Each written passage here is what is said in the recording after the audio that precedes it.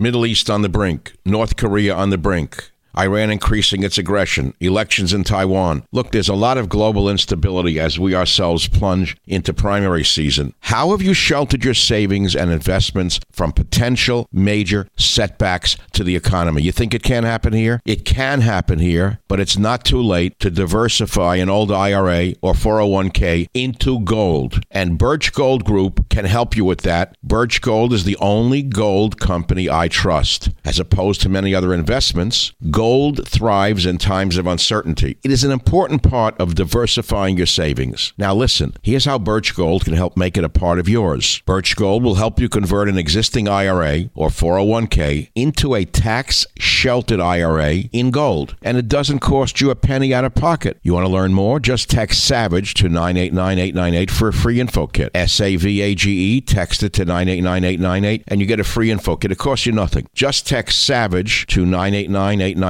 With an A-plus rating with the Better Business Bureau, countless 5-star reviews, and thousands of happy customers, I encourage you to arm yourself with the knowledge of diversification through precious metals. Protect yourself. Text SAVAGE to 989-898 and claim your free info kit. Protect your savings with gold. Do it now. Text SAVAGE to 989-898. Thank you very much. Birch Gold is the only gold company I trust. Text SAVAGE to 989-898. Warning, the Savage Nation contains adult language, adult content, psychological nudity. Listener discretion is advised. And now, the world's most exciting podcast, The Savage Nation, home of borders, language, culture. And here he is, New York Times best-selling author and National Radio Hall of Fame inductee, Michael Savage. It started last night, you see. Welcome to The Savage Nation. We're just going to talk about a few things today. It only took me 15 hours of preparation to make it sound like I did no preparation. So last night, for some strange reason, I was talking with somebody and they mentioned something about monks. And one word led to the other. And I said, you know, there's a martial arts style called the drunken monk style. And I said, I'm going to look it up. And it's not really a drunken monk style, it's a drunken monkey style kung fu, where the practitioner of this phenomenal style of martial arts makes believe that they're a monkey and they're drunk. And they become almost untouchable to the opponent because they don't know where the person who's acting like the drunken monkey is going to hit them from or recoil from. And I started to think about all the different styles of fighting and how it relates to we as human beings and how we relate in life. We all use different styles of relating to others. Some use the drunken monkey style. You could say in politics that people have used the drunken monkey style of political kung fu. Trump, in a way, I'm sorry to have to say it, he doesn't drink. But what he did to his opponents was play in a way where they couldn't touch him. They didn't know where he would come from, how he would come back at them. They would see him here and he'd be there. He would lay down on the ground and kick him with his feet. They'd go to grab his ankle, he'd hit him with a hand. So that is an interesting observation from my point of view, is the variety of methods we all may use in our daily lives. And then, as I was cruising the internet on boxing YouTubes, and then I watched one that really, really got my attention, which is the Shaolin Final Test. I could not believe what these monks do in the Shaolin Temple. I could not believe a human being is capable of it. Now, I've seen these Kung Fu movies. I mean, we all saw the great Bruce Lee over the years. And Kung Fu was once a great, great phenomenon in America. Today, it's been bypassed by MMA. And I don't know if there's ever been a Shaolin Kung Fu artist versus a U.S. MMA fighter or anywhere in the world. I'd love to see that one. But I watched the training of the Shaolin monks. And I watched one man in particular who took repeated blows to his neck. He had to build up for this for many months by sticks. The final test was they would break long, long poles. He'd stand there with his neck exposed because the neck is one of the weakest points of a human being, as you know. And he would build it up so they could break these sticks across his neck. I said, how can a human body withstand that? I don't understand. And it's because I don't really understand the meditation part of this martial art business. This whole calmness at the center. I mean, I kind of get it, because in anything I've done in my life, it's all been about calmness at the center. You can be as, let us say, active as you want in what you're doing, but at the center of it, there has to be calm, or you can't strike. So I got to thinking about the Shaolin monks, you see, how they train the men to have no weakness in any part of their body. No weakness in any part of their body. And I got to thinking, that's why China will rule the world. Now, I realize that not all Chinese are Shaolin Kung Fu artists, but the ethos of China is that of teaching their citizens strength, certainly patriotism. If there's any nation on earth that respects their own borders, their own language, and their own deep culture, it's China. Now compare that to the United States of America, where boys are taught to get in touch with their inner feelings, the glorification of transgenderism, all the bathrooms for any gender you want to be. If it feels good, do it. Why not do it in the road? And I said, it's over. So then I wake up this morning, you see, and I see articles like this, Reds Rising, about, how China has edged past the USA as Europe's #1 trade partner. I said, that's interesting. Here I was going to do a show on why China will rule the world, because they're already ruling the world. And I see the stories, China beats America as top market for Asia-Pacific firms. And Reds Rising, China edges past USA as Europe's #1 trade partner. Then there's another story. Candace Owens, wonderful person, comes out and calls for America to bring back manly men, which, of course, is what I'm saying. Unless we do it, this country is nothing. We're toast. We're garbage.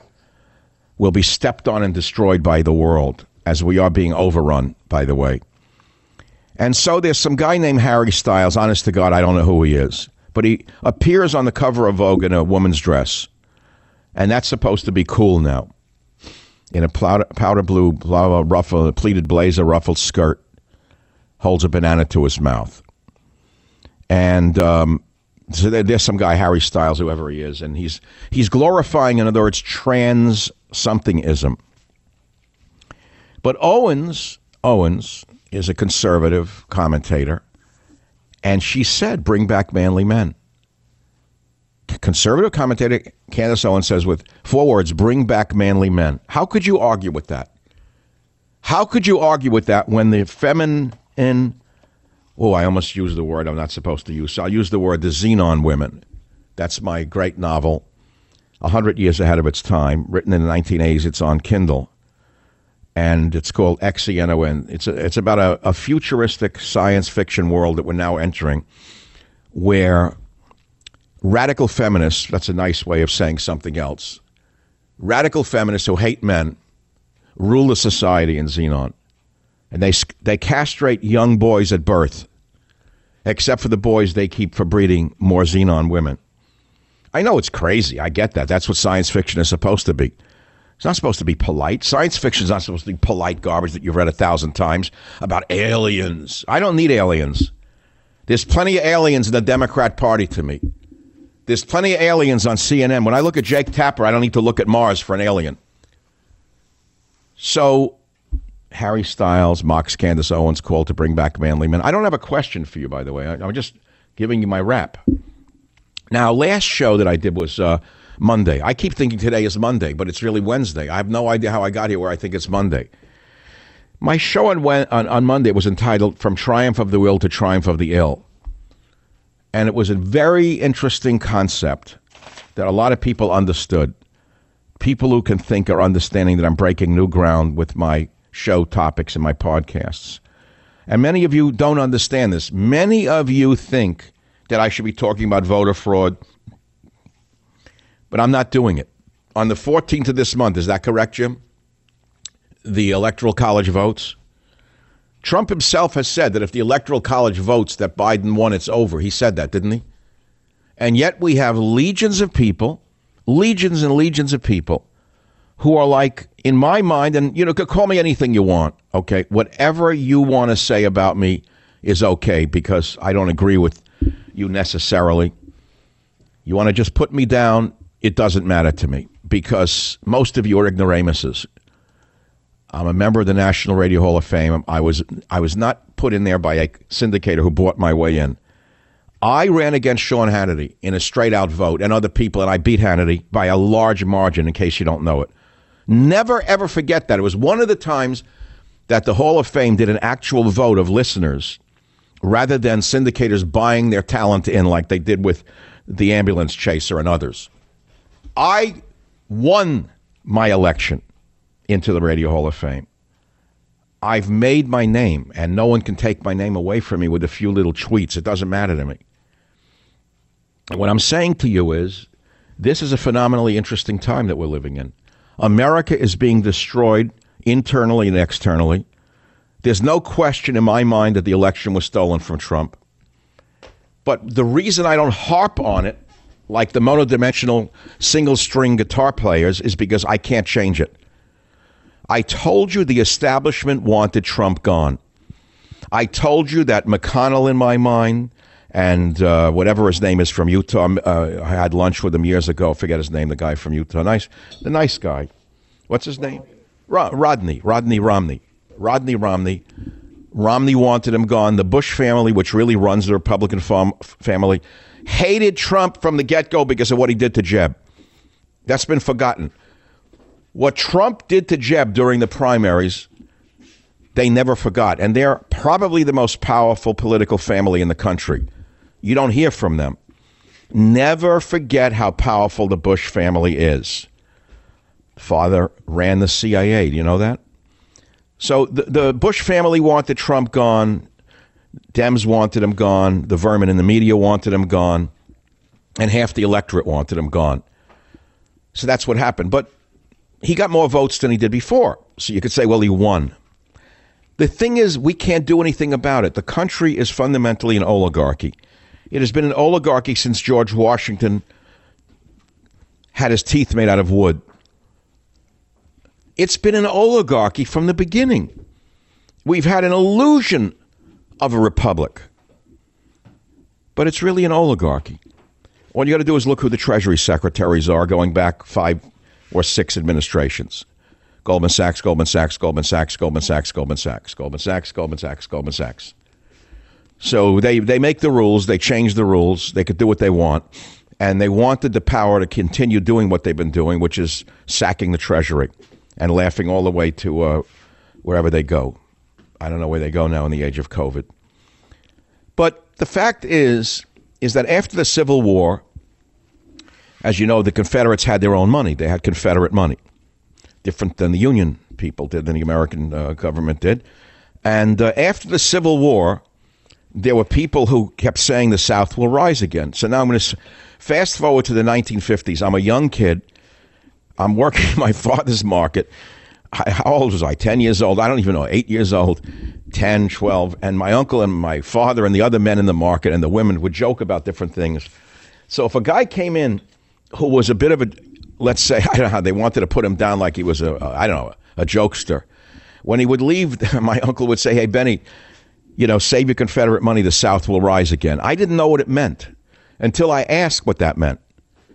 Meaning there were people who walked around as late as the, 40s in America who still said the South will rise again and still try to spend Confederate money in their own way. Do you follow where I'm coming from with this? I realize I've gone from Shaolin monks to Confederate money to my father's antique market, and that's just fine because that's what I do.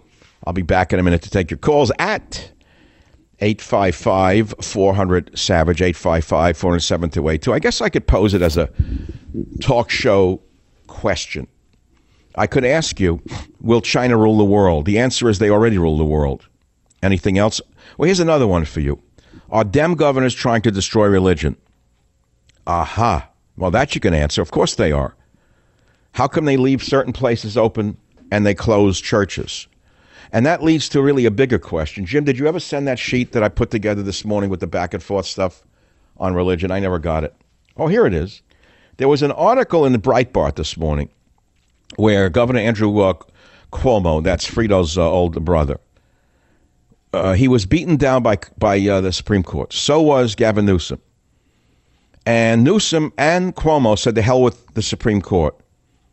And you have to close churches. Newsom had the nerve to say to the court that his actions are justified by the increase in virus cases and the perils of indoor gatherings where people sing or chant. Now, of course, you well know this is arrogance at its worst. This is a dictatorship.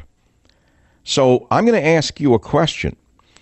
If churches and synagogues want to stay open and they're going to practice social distancing and they're going to limit indoor worship to 25% of the building's capacity with a maximum attendance of 100, why would Governor Newsom, why would Governor Cuomo continue to attack houses of worship unless they want to destroy religion itself? That's a very interesting question. My answer to someone who, when I sent this to him, was, I said, Governor Newsom made a very bad choice. This is power madness. My friend said, yes, but why do churches want to spread the disease? Savage said they want to worship, pray to God, not worship Fauci. Friends said, why in large groups? God only hears prayers of groups. And then I say, if you don't understand what a congregation is to the Christian who needs his congregation, to the Jew who needs his minyan, to the Muslim who needs his minyan of Muslim men, then you don't understand the healing power of a group prayer. Savage. Do you have trouble falling asleep? And when you wake up, do you feel like you hardly slept? Well, give the gift of sleep this year with Ebb Cool Drift. For the person who has everything this year, give them the priceless gift of sleep. The new Ebb Cool Drift Versa is a lightweight and portable sleep system designed to be incredibly versatile to fit your lifestyle, calming your racing mind anywhere you need. The Ebb Cool Drift sleep system provides a cooling, calming sensation to the forehead through a personalized algorithm so that a precise temperature is maintained. It is designed to counteract the way the mind and body react to stressful situations, helping quiet your racing mind. And with its rechargeable battery, it makes it easy to use, whether it's before bed to wind down in other rooms of your house or while you sleep. Just for our listeners, you can save $25 off your order by going to tryebb.com/savage and using promo code SAVAGE at checkout. That's $25 off your order, and you can try it risk-free for 60 nights. That's tryebb.com/savage. tryebb.com/savage, code SAVAGE at checkout. Let me say it again. tryebb.com/savage. tryebb.com/savage. Use promo code SAVAGE to save $25 today. I feel calmer just saying that. tryebb.com/savage. I'm falling asleep. tryebb.com/savage, promo code SAVAGE. Have a good night's sleep at tryebb.com/savage, promo code SAVAGE.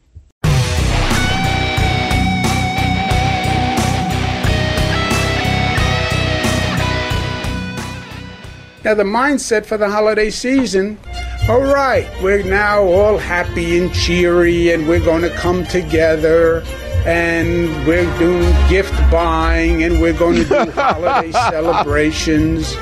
We're going to start to have meals together. The family's coming back together for the holiday season. Students are all coming home. You know, this guy's lost religious his marble. Stop, please. I feel bad for him.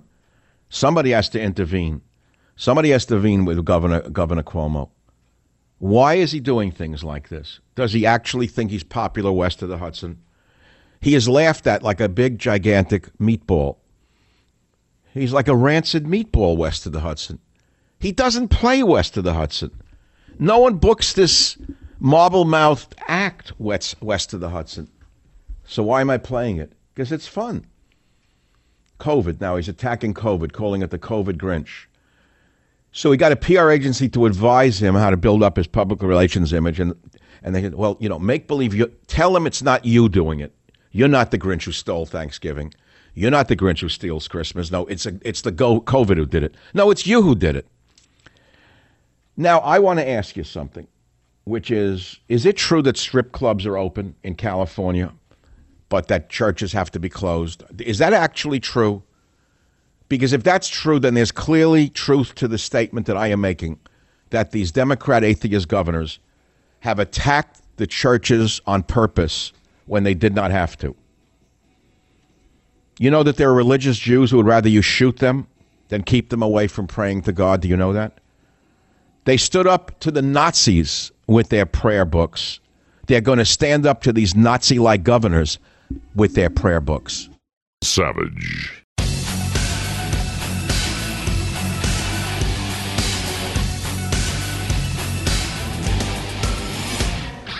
Thanks, Robert. My great guys over there in Dallas, who I communicate with on Skype. I'm sitting here in San Francisco. They're in Dallas. I'm going to miss them, I got to tell you. We're going to continue to work together on the podcast, but this is what we do. So Robert played that because I said I'm sitting here full of anxiety right now because a very important relative of mine is on an airplane right now. And I don't know about anyone listening to the show, but while they're flying a relative, which is very rare these days, I go on like flightaware.com and I watch the little green plane moving. And I'm like, I'm sitting here during the break. Let's see, went over California.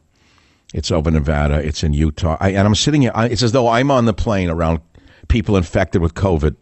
I didn't go on this flight because of the COVID thing. I'll be very honest with you. Normally I would go.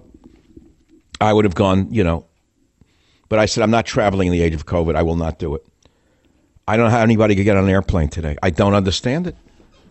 So I have a friend who has a friend who owns a limo company. And he told me the other day that his friend who owns a limo company contracted COVID. And he said this is even though he sprays down the seats, wipes the handles, wears a mask, makes everyone who gets in the car wear a mask. He said he got it anyway. And he was in the hospital for 5 days in the ICU. So, this is pretty bad. Now, many of you say, it's a scamdemic. Please don't be idiotic. Please stop it. It's a very serious illness for some, benign for others, which means you have to be very cautious. You have to take a lot of precautions. Does it mean close the whole society down? No. Who you're listening to is Michael Savage, in case you don't know who you're listening to. In February, I called for selective quarantines. It went over everyone's head. They didn't know what the hell I was talking about. And I want to remind you, I do have a doctorate in epidemiology and 2 other fields, all 3 sciences. I did study epidemiology back in I don't even know the year anymore, but a long time ago. I can read data, and I also have great intuition. What you don't know about epidemiology is right now everyone's an epidemiologist. Every schmuck with an MPH is suddenly an epidemiologist. It doesn't matter if you have the top degree from the best school in the world in epidemiology, unless you have the ability to use your, let us say, intuition and your reason. That's all epidemiology really is analyzing by using powers other than statistics. Unfortunately, today you got a lot of really stupid people with degrees that don't know what they're talking about. All they're doing is looking at numbers and not making the right decisions. I made the right decision. Selective quarantines is what I called for last February. No one listened to me. You know why? Because it would have shown. It's like what they're doing in the lockdown is affirmative action. Of course, they should have closed down immigrant communities, homeless communities. The homeless should have been rounded up and put into care facilities and gotten them off the streets. They're spreaders. Homeless are super spreaders of many diseases. Just common sense would tell you that. But because most politicians are cowardly and don't want to be accused of thisism and thatism and thatism and that's and thisism, that, they locked everyone down to punish everybody. When we all know, everybody knows this, that if you look at the clusters of disease, they're largely in immigrant communities, old age homes, and homeless communities. Those are the 3 top communities where this disease is occurring. Immigrant communities, old age homes, or senior centers, whatever you want to call it, and homeless communities, if you want to call them communities. So what you do is you quarantine those people. You subject them to this quarantine, not to the whole society. But there's no thinking here, There's no thinking at all. So what you have here is cowardice, foolishness, and all-around stupidity. That's all. That is why the elites continue to dance without masks at their private dinners at the French Laundry, for example. It happened over the weekend in New York as well. Washington, D.C. as well, a phony mayor. She was seated at a restaurant celebrating without a mask. They tell you to put a mask on, and they do what they want. They understand the relative risks, and they understand that they're not at risk because of the people they are hanging around with. are probably not carriers nor infected. So they're willing to take the societal risk. But they're telling you can't go to church, but you can go to a strip club, okay? So, and I want to go back to the religion thing for a minute. I started by saying how China will rule the world, but they're already ruling the world, you know? How we've gone from triumph of the will to triumph of the ill. Look at what our poor children are being subjected to in our schools. White males no good. White race racist. America evil. Do you have any idea what that's doing to the morale of this nation, especially to boys?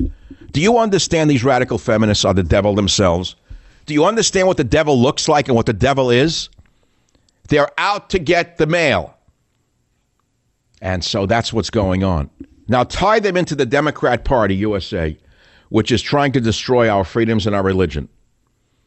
I saw an article over the weekend that nearly half of democracies worldwide regressed on democratic and human rights standards. Someone sent me that from some, I don't know, think tank of some type. And I can't find, it was quite clever. But I said to them, why look to Serbia for despotic regimes?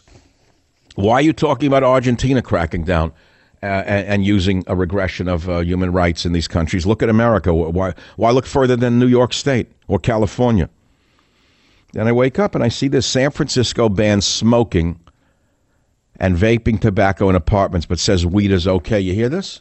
You're telling me that's not a political decision? This is not rational science. Weed is poison. Weed is toxic. Weed is demoralizing to the human soul. It's called dope for a reason, because it makes you stupider than you already are. Most of America now is stupider than it's ever been because of marijuana. It's also highly toxic.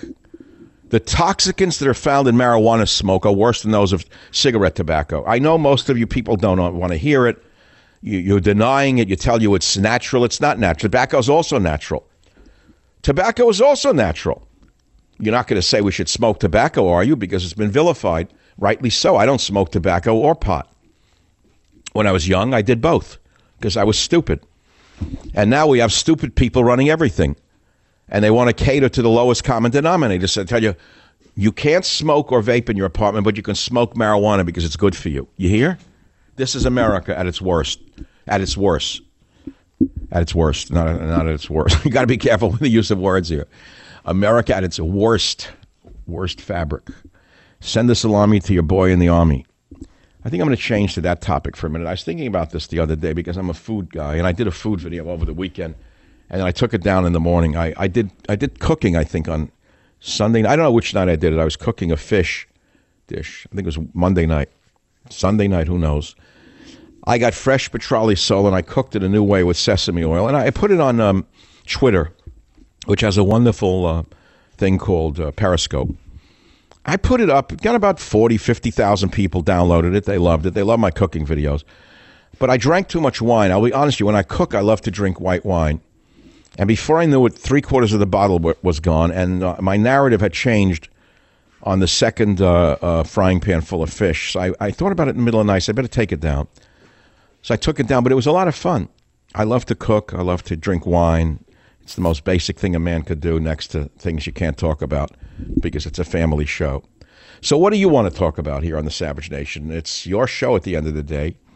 And as you all know, you better enjoy the last great days of the Savage Radio Show, because as of January 1, there will not be one. It will be podcasts as now, and perhaps a Sunday radio show. I'm working right now with a station, a smaller station that wants to put it up, loves me to death. And if this even one station runs the show, which will be 6 o'clock on the West Coast for 1 hour, it'll be 9 o'clock Eastern till 10, we'll have an 800 number, and you could stream that radio show anywhere in the world. So it wouldn't matter if it's a small station or a big one. They will get all the streaming audience from around the world. So it depends upon how much I really want to work. You understand that? The podcast, we all know it's going to do well. It's like an old story. There used to be a joke in San Francisco in the 70s that when you open a bar in San Francisco, it's not a matter of whether it will do well, it's a matter of how well it will do.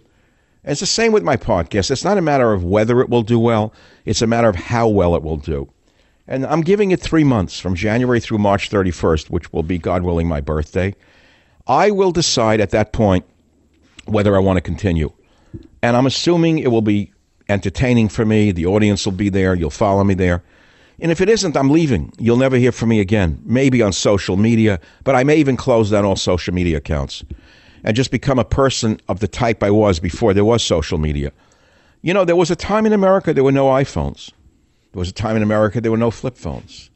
There was a time in America that people got along without checking their messages every 3 seconds, walking in the gutter like a moron. Like an idiot. Every 2 seconds they're looking on their holy grail in their hand to see what one idiot said to them or another idiot, or which one stripped down naked or showed their abs, which next sorrowful case of humanity showed off his abs, and that passes for a man. How'd the world go on without an iPhone? How'd the world go on without email, without texting? How did people get through a day without talking to someone else on a phone? They talked to each other. They went to church. They went to synagogue. They had communities. They had groups. Now you have to look at a thing. A thing. I could do without it all. I grew up without it. Read books again. You remember those things with paper in them? Paper and a lot of words. You have to sit in a chair and sit still with the right lighting, comfortably, corner of a room preferably, and read the book from the beginning to the end, not the Sparks Notes edition of it. And you'll see what the brain is capable of. Or if you really want to study a subject, you read a textbook and you really learn what cell biology is, for example, all 800 pages. You don't have to look it up on an iPhone. What is cell biology? And get a 15-word answer and think you're a genius. And then do a podcast on cell biology like you are a genius. There is a world out there. It's a big world. Lucky for me. So this morning, I was talking to a friend. I'm moving around now. I told you this is how my shows work. I'm a conversationalist. This is a lost art, what I do. Many of you want a logical sequence of thoughts related to a single topic, such as voter fraud or that Barr is a deep plant. I'm not doing that. What I do with you is different. It's a conversation. And the purpose of conversation, converse with verbs, with verse. Think of what verse was. With verse. We talk, we communicate. And as I learned from the great Chinese writer Lin Yutang, the purpose of conversation is to continue the conversation. It's not to cut someone off at their knees and cut them off like you're a sharp guy from New York. The object of conversation is to keep it going, to settle back and have a nice long talk with someone. That means you don't wait for an opening and cut the other one's knees off, like is done in America, like everyone's a lawyer. Everyone's a talk show host or a lawyer or a moron on the internet. With 3 words, they try to cut the other one off. That's not conversation. That's idiocy. So that's what I'm doing with you, is I'm conversing with you. So this morning, a friend of mine calls me out of the blue. He flew to Las Vegas. He was bored. I don't know why he went there. He said, it's a ghost town. And one word leads to the other. And, we were talking about success. He's a very successful person, but he's bored. And I said to him, success is a stale finale. The struggle is the success. Now, he's a really bright guy, and he said, I never heard that. He said, please say it again. I said, success is a stale finale. And he said, who wrote it? I said, Eugene O'Neill in Long Day's Journey into Night. And he also finished that statement by saying, not only success is a stale finale, but the struggle is the success. I have found that in my life, that the struggle to build something or create something is the success itself. Once it's built, it's boring in a way. There it is, right? And you can apply it to almost anything in your life. And it's the same with me in my life right now. I am now struggling to create a new media presence, either the Sunday show and or the podcast or just the podcast. And I'm enjoying every minute of it. I'm building it from the ground up. And by the way, for all of you people who have been hoping that I would fall by the wayside and this and that, my show is almost completely sold out with advertisers. People have lined up around the block. They're really anxious for you to hear them on the Michael Savage podcast or the Savage Nation podcast, whatever it will be called, come January, as they are now. So it's not a matter of whether it will succeed. It's a matter of how big it will succeed, and it's a matter of how long I want to do it. I'll be right back to take your calls right here on the Savage Nation. Savage.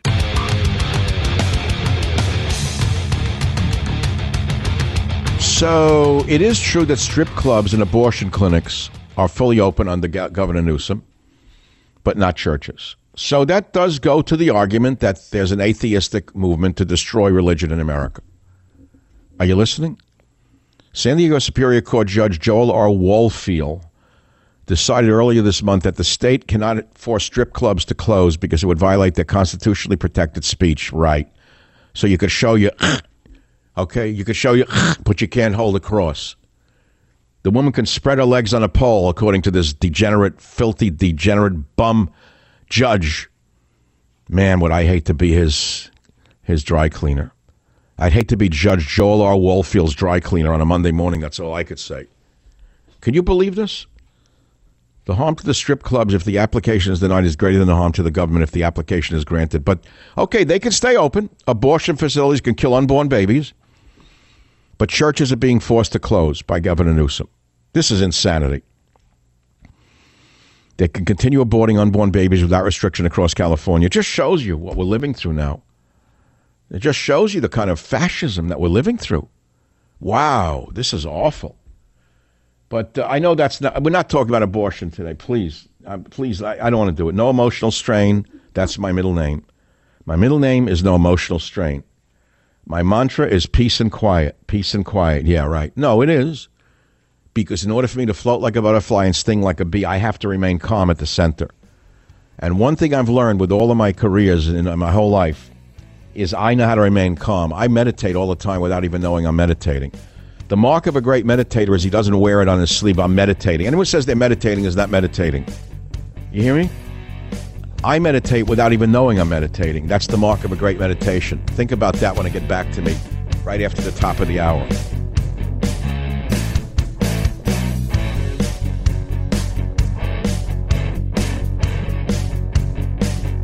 The Westwood One Podcast Network. Fans of the spoken word, welcome. This is a podcast. Greetings, pod recipients. You are entering the Savage Nation. Read the book, see the movie. Warning, the Savage Nation contains adult language, adult content, psychological nudity. Listener discretion is advised. And now, the world's most exciting podcast, The Savage Nation, home of borders, language, culture. And here he is, New York Times best-selling author and National Radio Hall of Fame inductee, Michael Savage. It is the 2nd of December. Can you believe you made it to the 2nd of December? If anyone's into numerology, it's 12-2-2020. You ought to bet that number and give me a share of the proceeds. Look at that. It's 12-2-2020. Wow. What's going to happen when it's 12-2-22-22? Well, I won't be here. Maybe you will. Maybe you know something I don't know about longevity. But 12-2-2020 is pretty powerful in terms of numbers. And we are talking about various topics, and you're welcome to join the conversation. How we've gone from triumph of the will to triumph of the ill. Will China rule the world? Well, they already are. Just look at what they're teaching our boys in schools. And are Dem governors trying to destroy religion? You betcha. Of course they are. They leave strip clubs open. They leave abortion clinics open, but they tell churchgoers they're going to go to jail. So tell me what you think. You're telling me these governors are not atheists who are out to destroy religion? Tell me what you think. Jason in San Francisco, line 5 on KSFO. What's on your mind? Jason. Near the Tenderloin in San Francisco, and since the start of the pandemic, I've seen that all the massage parlors are still open for business as usual.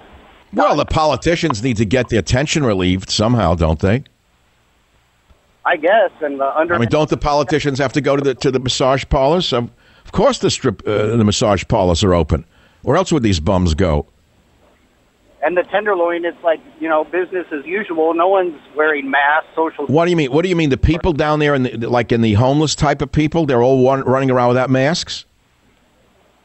Not just the homeless. The Tenderloin's always been just vagrants and drug addicts, and they're still... Oh, yeah. Well, yes, San Francisco's finest. I get it.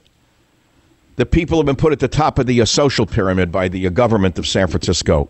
Are the lowest and now the highest, and the highest and now the lowest. I get it.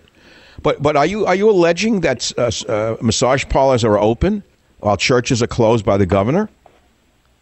Oh, yeah. I've seen people going in and out since March. Unbelievable. That's a shocker. Now, are you going to follow me onto the podcast only come January, I hope?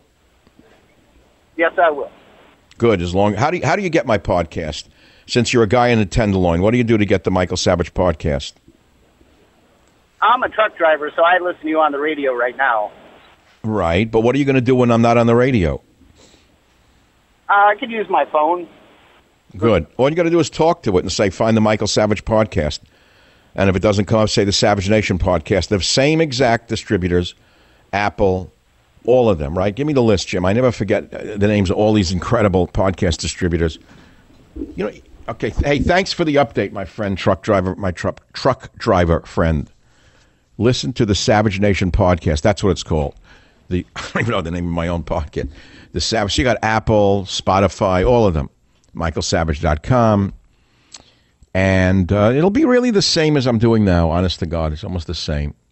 George in San Fran, line 1, you're on the air. What's on your mind, my friend? First of all, Dr. Savage, our family will miss you terribly. You've been a staple at our house at dinner table. My father, when he was alive, he's from Washington, D.C., Philadelphia. We were raised there. He told me once, he said, George, this man is super, super intelligent, but he can also speak the vernacular of the village idiot. He said he's... Thanks for the compliment. If you can walk with kings and never lose the common touch, then you will be a man, my friend. This is a little different than what you just said. Yes, sir. Also, I've got a little list here, real quick, that you were instrumental in our family and our friends, and we're going to follow you on the podcast. Definitely, we're going to miss you terribly on the radio.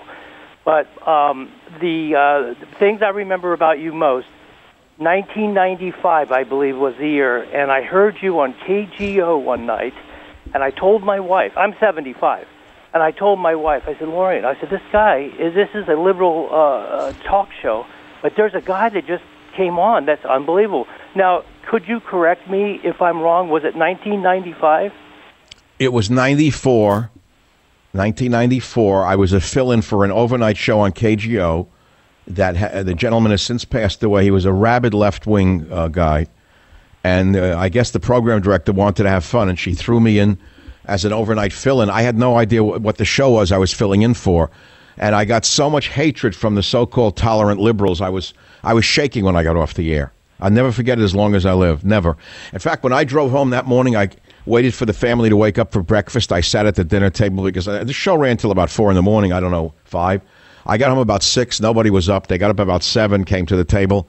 They said, hey, Dad, how was that show last night, radio? I said, I'll never do radio again as long as I live. I have never encountered such hatred in my life. That was my introduction to the real underbelly of tolerance and progressivism in this city. Anyway, hey, I'm not going anywhere unless God wants me, and I don't think he needs another kibitzer up there in heaven right now. He's got plenty of them. No, a lot of people are feeling like a part of their life is leaving the radio, and it is. But I'm doing what I have to do for me. And as of this show, there's going to be a Sunday evening show for 1 hour with a call-in number. That's the good news. I've got a single station that wants to do it, and they're in touch with the syndication company, and we're going to have that 6 to 7 p.m. Sunday night show, I hope. And then the podcast. It's a lot of work, you know. I don't know that I want to do it all. Can I talk about that for a minute? Am I allowed, Jim? Can I talk about my time off? You know, since last December when I had an incident, they call it an incident now, I've been working 3 days a week, Monday, Wednesday, and Friday. Many of you don't know it's because of an incident, a health incident, right? And it took me 6 months to get back my strength, by the way. Never underestimate what your body has to do to recover from the shock of a hospitalization. But I did all my shows. I really didn't. Nobody even knew about it for months. Okay, so on my days off, I actually don't do very much. You may think I'm an active guy. I go out on the boat. I do sometimes. I actually like doing nothing. Now, as I said to you earlier, meditation is more than doing nothing. It's clearing the mind. It's clearing the heart. It's clearing the soul.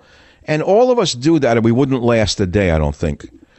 You know what I'm saying? Unless we can actually clear our mind, our hearts, and our souls, whether it be driving a car, for example. Man said he was a truck driver. Many people go on long drives, and they feel that they're calm during those long drives, right? People do things, and they're actually meditating without knowing they're meditating. You get into a certain buzz, a mindset, and you're in another harmony, and you forget your problems. They drift away from you. I find that I do that, and I really enjoy it. I'm reading more. I am reading more. I'm reading a great book right now, which is called, I think it's called We Die Alone. It's called We Die Alone, and it's a remarkable book. Remarkable book. It's about the human desire to live. And, you know, I got to tell you about that for a minute, because I've always been into survival books. Always. I mean, Shackleton was one of my early heroes. Great warriors have been my heroes. I've always used them as my inspiration. Explorers, things like that, to see what human beings can tolerate in the extreme. And it's helped me to steel myself for disappointment and for the life journey itself, because all of us have to understand that no matter what the liberals tell you, there is no paradise. There is no paradise on earth. There is no nirvana. It's a struggle. It's been a struggle from the time you came out of your mom. And it'll be a struggle until the day you go back into God's hands, if you're lucky enough to be received by God. Life is a struggle, and the more you weaken yourself with drugs, the tougher the struggle is. I have to tell the young ones that, because many of you think you're going to get a smoother ride with marijuana or one drug or another. It's actually impeding you. It's making your life journey much harder.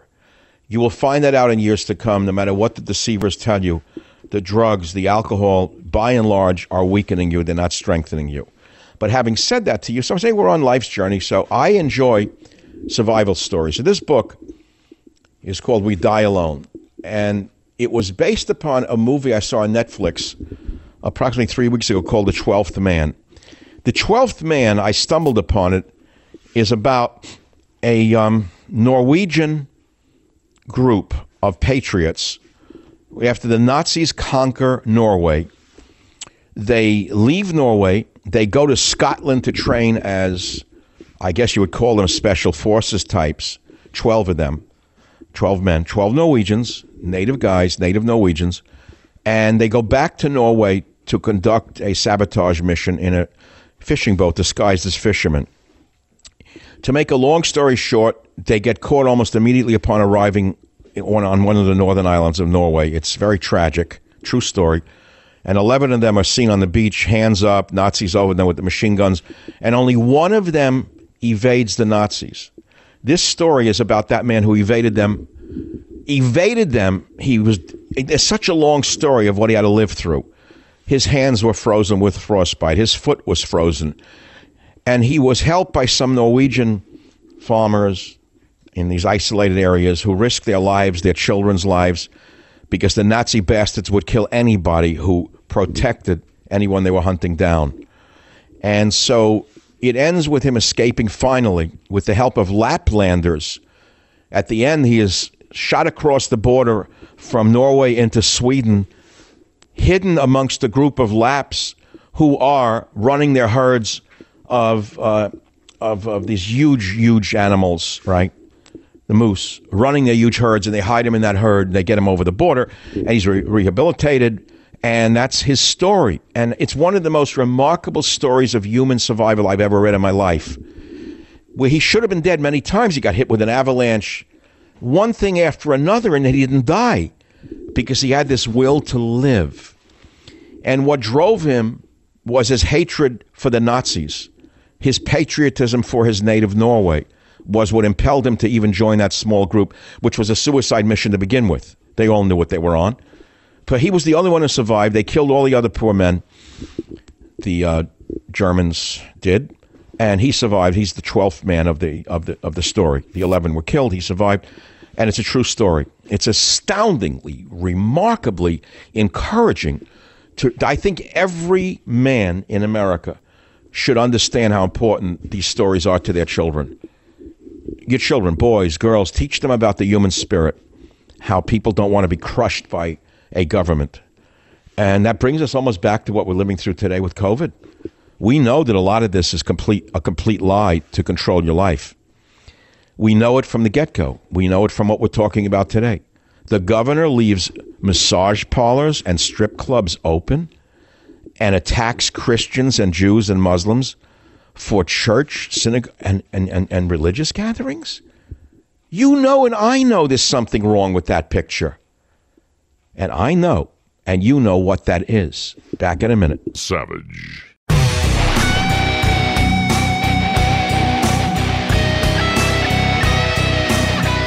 It's December 2020. I'm looking at the calendar. Today is the 2nd? Wow. Do you think you'd live to December 20? Did any of you actually think you'd get to December 2020? If you're over the age of 50. Many of you probably never thought you'd make it. So I'm looking ahead in the calendar. There's definitely a drop dead date for this show. Definitely December 31. Definitely the contract's over then. But the only question I have is, how many more shows do I really want to do this month before then? I'm kind of committed to coming in on the 31st and making Robert and Jim come in, even though they should be off. Nobody wants to come in on the 31st. I want to do my goodbye show on the 31st. God willing, I want to do it wherever I am. God willing, I'm going to do that show. But I don't really know if I have to be here for the other days. But on the other hand, I didn't travel. And I don't want to look at the flight thing now, right, where the plane is over to Mexico, and think now about the food and the COVID and the toilet. Who would use a bathroom on a commercial jet in the age of COVID? Even in the non-age of COVID, I wouldn't use a toilet in a bathroom. It was a cesspool. It was a 35,000-foot cesspool. And guys would go in there like nothing. So, by the way, I want you to go to Twitter later. So, there was a story on Drudge today about the stunning photos, live with the world's most isolated tribe, beautiful pictures show the Marquesans. Complete crap. It's complete fiction. It's all staged. So I put this up on Twitter. Marquesas story, fake news. No tribes like this, all staged by a photographer peddling a book. I was there in the 80s collecting plants, and I took my children out of school, and Mrs. Savage and I and the children were there in the Marquesas. It's a long, long, sad story about the Marquesas. It was called the Land of Men. There's some of the most handsome-looking men on the planet are the native Marquesan men, Polynesian people, but different than other Polynesians. It's the most isolated island group in the entire world. I remember we were on a ship from Los Angeles. It left Los Angeles, and it was 10 days at sea in an ocean liner to get to the Marquesas. 10 days. And I remember pacing the deck the night before we were supposed to make land, and I remember smelling fresh water. It was somewhat before dawn. It was 4 a.m. I didn't know how close we were or how far because I was only a passenger on that ship. But I paced that deck all night alone. And I remember smelling fresh water an hour or so before we even could see the land.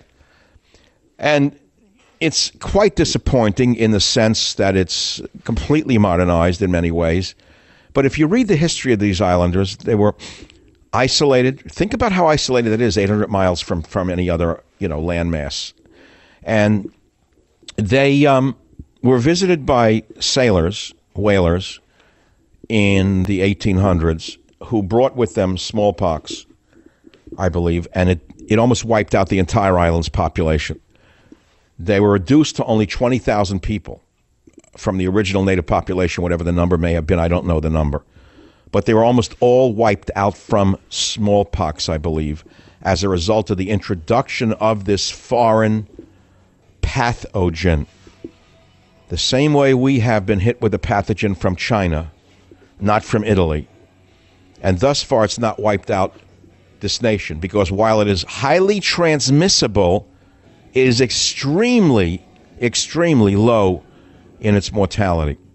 The opposite of some diseases, which are high in mortality and very low in distribution. Savage.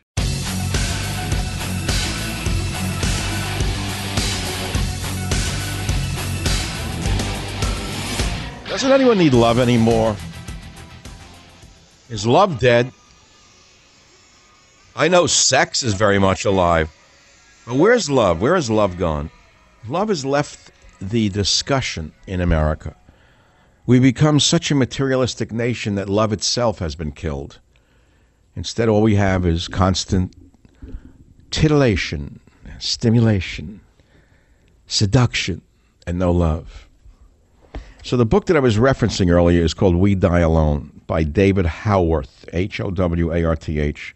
Introduction by Stephen E. Ambrose. There's several different varieties of this story. It's about the stubborn courage of a man who refused to die. And I wouldn't say the reading of it is very exciting to most people. It's not a novel per se. You know, it's about how this one man's will to live against the Nazis in occupied Norway. That's the story. And how this group of men sailed from a base in the Shetland Islands, in a fishing boat fitted with hidden armaments, and the resistance movement down there in Norway. Of course, it was unsuccessful, and the Nazis killed everyone in that group of 12 men. After torturing them to death, almost to death, they killed them, and this one man, John, survived. That's his story. And if you're into survival stories, you will love this. And it's not easy to read. Actually, it's hard to read. The torture this man went through. Team of expatriate Norwegian commandos sailed from northern England for Nazi-occupied Arctic Norway to organize and supply the Norwegian resistance. But they were betrayed and the Nazis ambushed them. Only one man survived, Jan Balsrud. This is the incredible and gripping story of his escape. Frostbitten and snowblind, pursued by the Nazis, Jan dragged himself on until he reached a small Arctic village. He was near death, delirious, and a virtual cripple, but the villagers, at mortal risk to themselves, were determined to save him, and through impossible feats they did. We Die Alone is an astonishing true story of heroism and endurance, like Slavomir Radowitz's The Long Walk. It is also an unforgettable portrait of the determination of the human spirit. And I guess I read it because we all have to inspire ourselves somehow. Do you understand where I'm coming from? Especially after we have been struck with an illness or a disease or something, and we have to go on, you know? You have to learn how to keep going. Most people give up. They just give up. They give themselves over to the system. And that's understandable when you're weak. You want someone strong to carry you. And our society is now filled with weakness. Like, I could never believe a society like this. I cannot believe a society like this can survive. If things do not change, if the ethos of America does not change back to this rugged individualism, which is highly unlikely, if you see what they're doing to our boys in particular in the schools, what the Xenon women are doing, running men down. Look at our colleges today. Look at the proportion of men to women in colleges, and take a look at what they're putting in the heads of our young men. How they're telling them they're no good, they're weak, they're dirty, they're degenerate, they're racist. Think about that, what it does to the human spirit. And think of how this country cannot survive this much longer. And now, couple that with how I opened the show today, which is the story about the Shaolin monks and what they are taught to endure for year on end. Year on end, year on end. And if you're bored and you want to go to michaelsavage.com, I linked up the video that I found, the YouTube video from years ago on a Shaolin final test where no weakness is allowed to enter the puzzle. And I said that's why China will rule the world. Now, of course, not every person in China is a Shaolin Kung Fu expert. That's not the point. But if I look back on my life, I'm not comparing myself to a Shaolin monk, but if I compare some of the things I have done in my life, I want to ask you something. You think they're ordinary feats? Do you think it was an ordinary feat to earn a PhD in a field like I did, against all odds? Do you think it was an ordinary man who collected medicinal plants all over the South Pacific without any money and funded his own research all through the 70s and 80s? For what reason did I do that? What was driving me? Who drove me? It was my fate. It was my karma. I don't know why.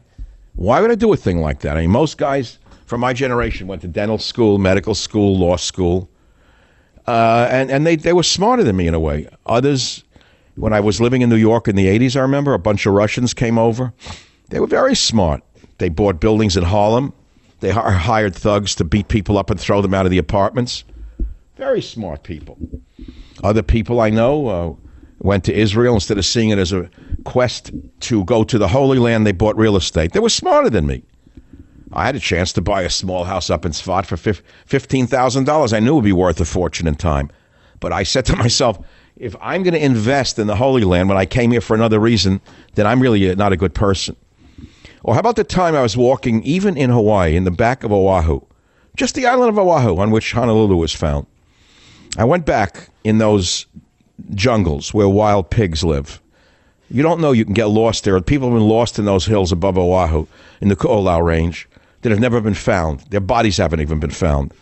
And I used to walk back there for who the hell knows why. And I remember once I was walking in a stream bed alone, and something glistened from the water, from the bubbling little beautiful pristine creek, even in the back of Oahu.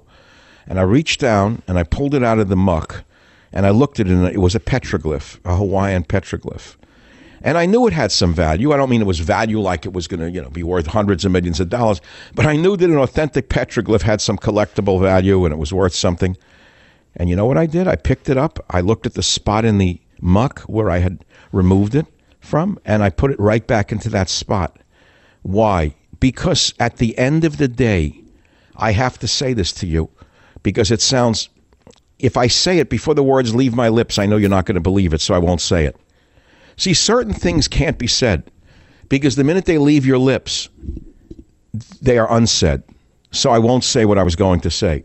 It's about parts of me that I've never disclosed, parts of my being that I can't disclose, parts of me that are extraordinary to me, this average guy from the Bronx.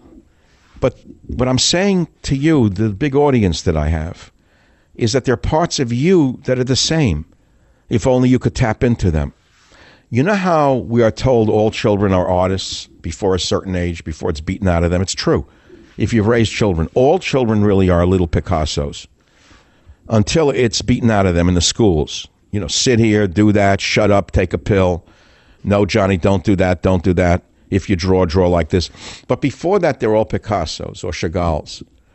And it's the same with all of you listening to this show. Inside that form of that man or woman that you are, that developed form that has been developed through your life, through the product like the rock in a valley, there's another element or elements within you that you may know about or may not know about. And maybe you tap into it when you pray. Maybe you tap into it when you meditate. Maybe you tap into it when you dream. Maybe you don't tap into it. But my point is that you can, and you can learn how to do that.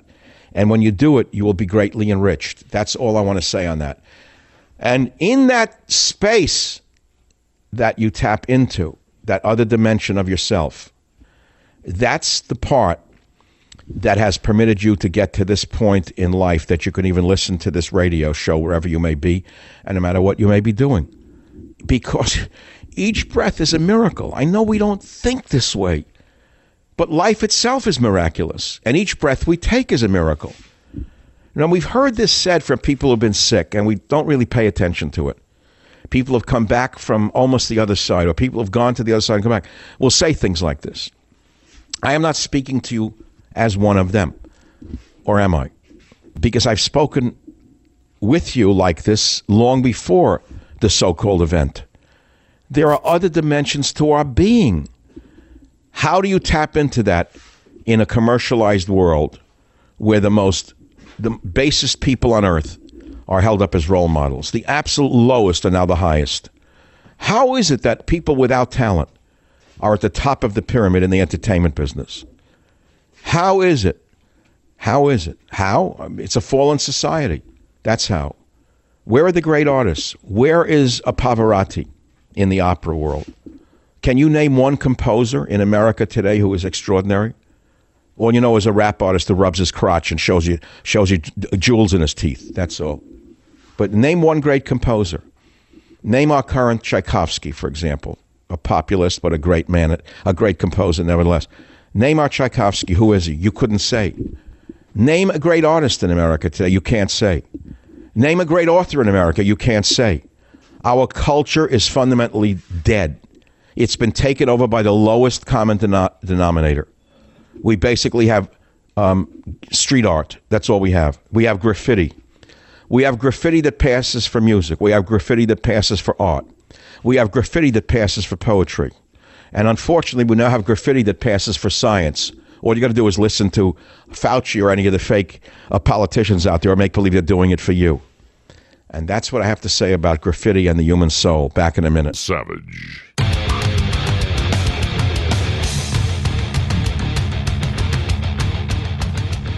So the flight is now over Texas. My hands are ice cold with fear. I am so glad I'm not on that plane. I mean, the family's going to be there. I'm not going to be there again. I've done this before. Could you imagine flying in an age of COVID? A 5-hour flight like this? The rigidity, the fear, the nightmare. Now, wait a minute.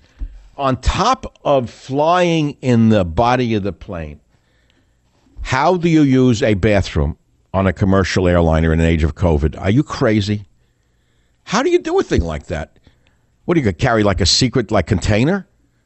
How do you do this? I don't understand it. I wouldn't do this. So I'm already in the plane. Now I'm looking at with the flight tracker.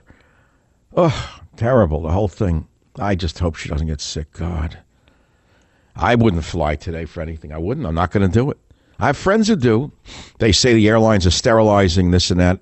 Then explain to me how. My friend who has a friend who owned a limo company who uses masks and sprayed the seats down, wipes, a handle. He got COVID. Hospitalized for days. How? How'd he get it? How'd he get it if he's so careful? Where is it coming from? You know, this is pretty worrisome. I still go to restaurants, though. The joint I go to was closed, though, last week for 5 days. Owing to COVID exposure, we're taking precautions. So who else did they expose? Me? When he served the soup with his finger in the soup? I don't know. How do we know? The age of COVID. Well, if you're lucky, you're a governor, you can just go to any restaurant you want, and you know you're not going to get it. But if you're a poor Christian or a Jew who wants to pray, he'll send a tax squad down and break your nose in. Strip club open. Massage parlor open. Abortion clinic open. Churches closed. You tell me that's not political. I'll tell you you're wrong. You telling me they're not using COVID to control the population and kill religion, kill congregations? I'll tell you you're wrong.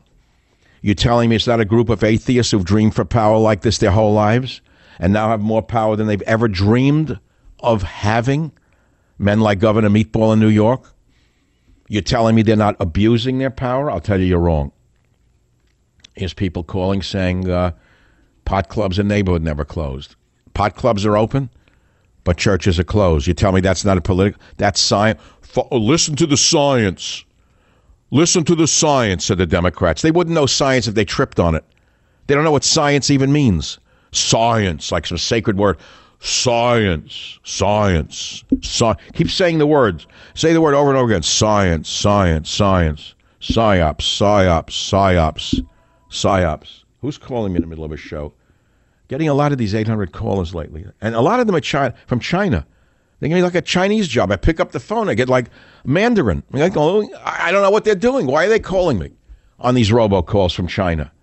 I don't even know what they're trying to sell me. I don't speak Cantonese. I only speak Mandarin. I'm joking. I don't know how do they get my numbers if they're calling all these numbers I have? So here we are. Look, it's not bad. From triumph of the will to triumph of the ill. Will China rule the world? Study our schools and the weakness they teach. China already rules the world. Our Dem governors trying to destroy religion. Nearly half of democracies worldwide regressed on democratic and human rights standards. We're amongst them. And basically, the title of the show is what today, Robert? We worked it out, Jim. Robert, what do we call it? What's today's show called? That's a good title. That'll get more people listening. Strip clubs and massage parlors stay open while churches are closed by liberal governors. I think that says it all. That's a good podcast title because it's true. That's all. Next case. Let's move on. San Francisco. Tim, line 3. Go ahead. Fire away a minute or less. Is he there or not? A gone job? Gone with the wind. See, I hate that. I'm not going to miss that. The false like firecrackers that don't go off. You build up, you build up, you build up, you hit a number, you're on, and boom, the guy's gone already. He went and called another show. One more. We'll try one more. Forrest in Alabama, line 2. Go ahead. You're on the Savage Nation. What's on your mind? Hey, Doctor. Good to talk to you. Thanks, sir. Your honesty and your consistency over all these years. Believe it or not, I was living in California in the 90s, and I was at work the night you came on and guested that night. My God, 1994. Left and right. Let me tell you something. If it's one thing about me, I am consistent. And if it's another thing about me, people would meet Mrs. Savage over the years and whisper to her, is he really like that off the air? And she would say, what you hear is what you get. That's who he is. And if you think I'm a hard-nosed conservative on the air, you don't want to know me off the air. You know, do you know what my original motto was when I went on the radio originally? To the right of Rush, to the left of God. Has anything changed? No. That was actually what I said, Jim. Michael Savage, to the right of Rush, to the left of God.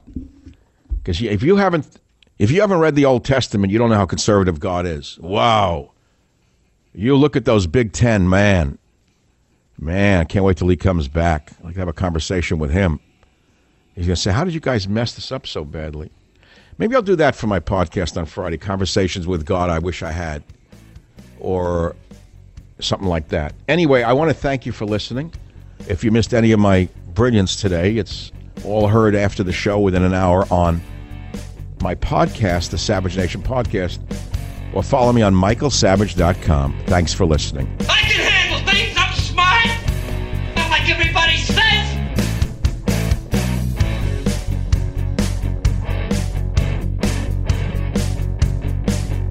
The Westwood One Podcast Network.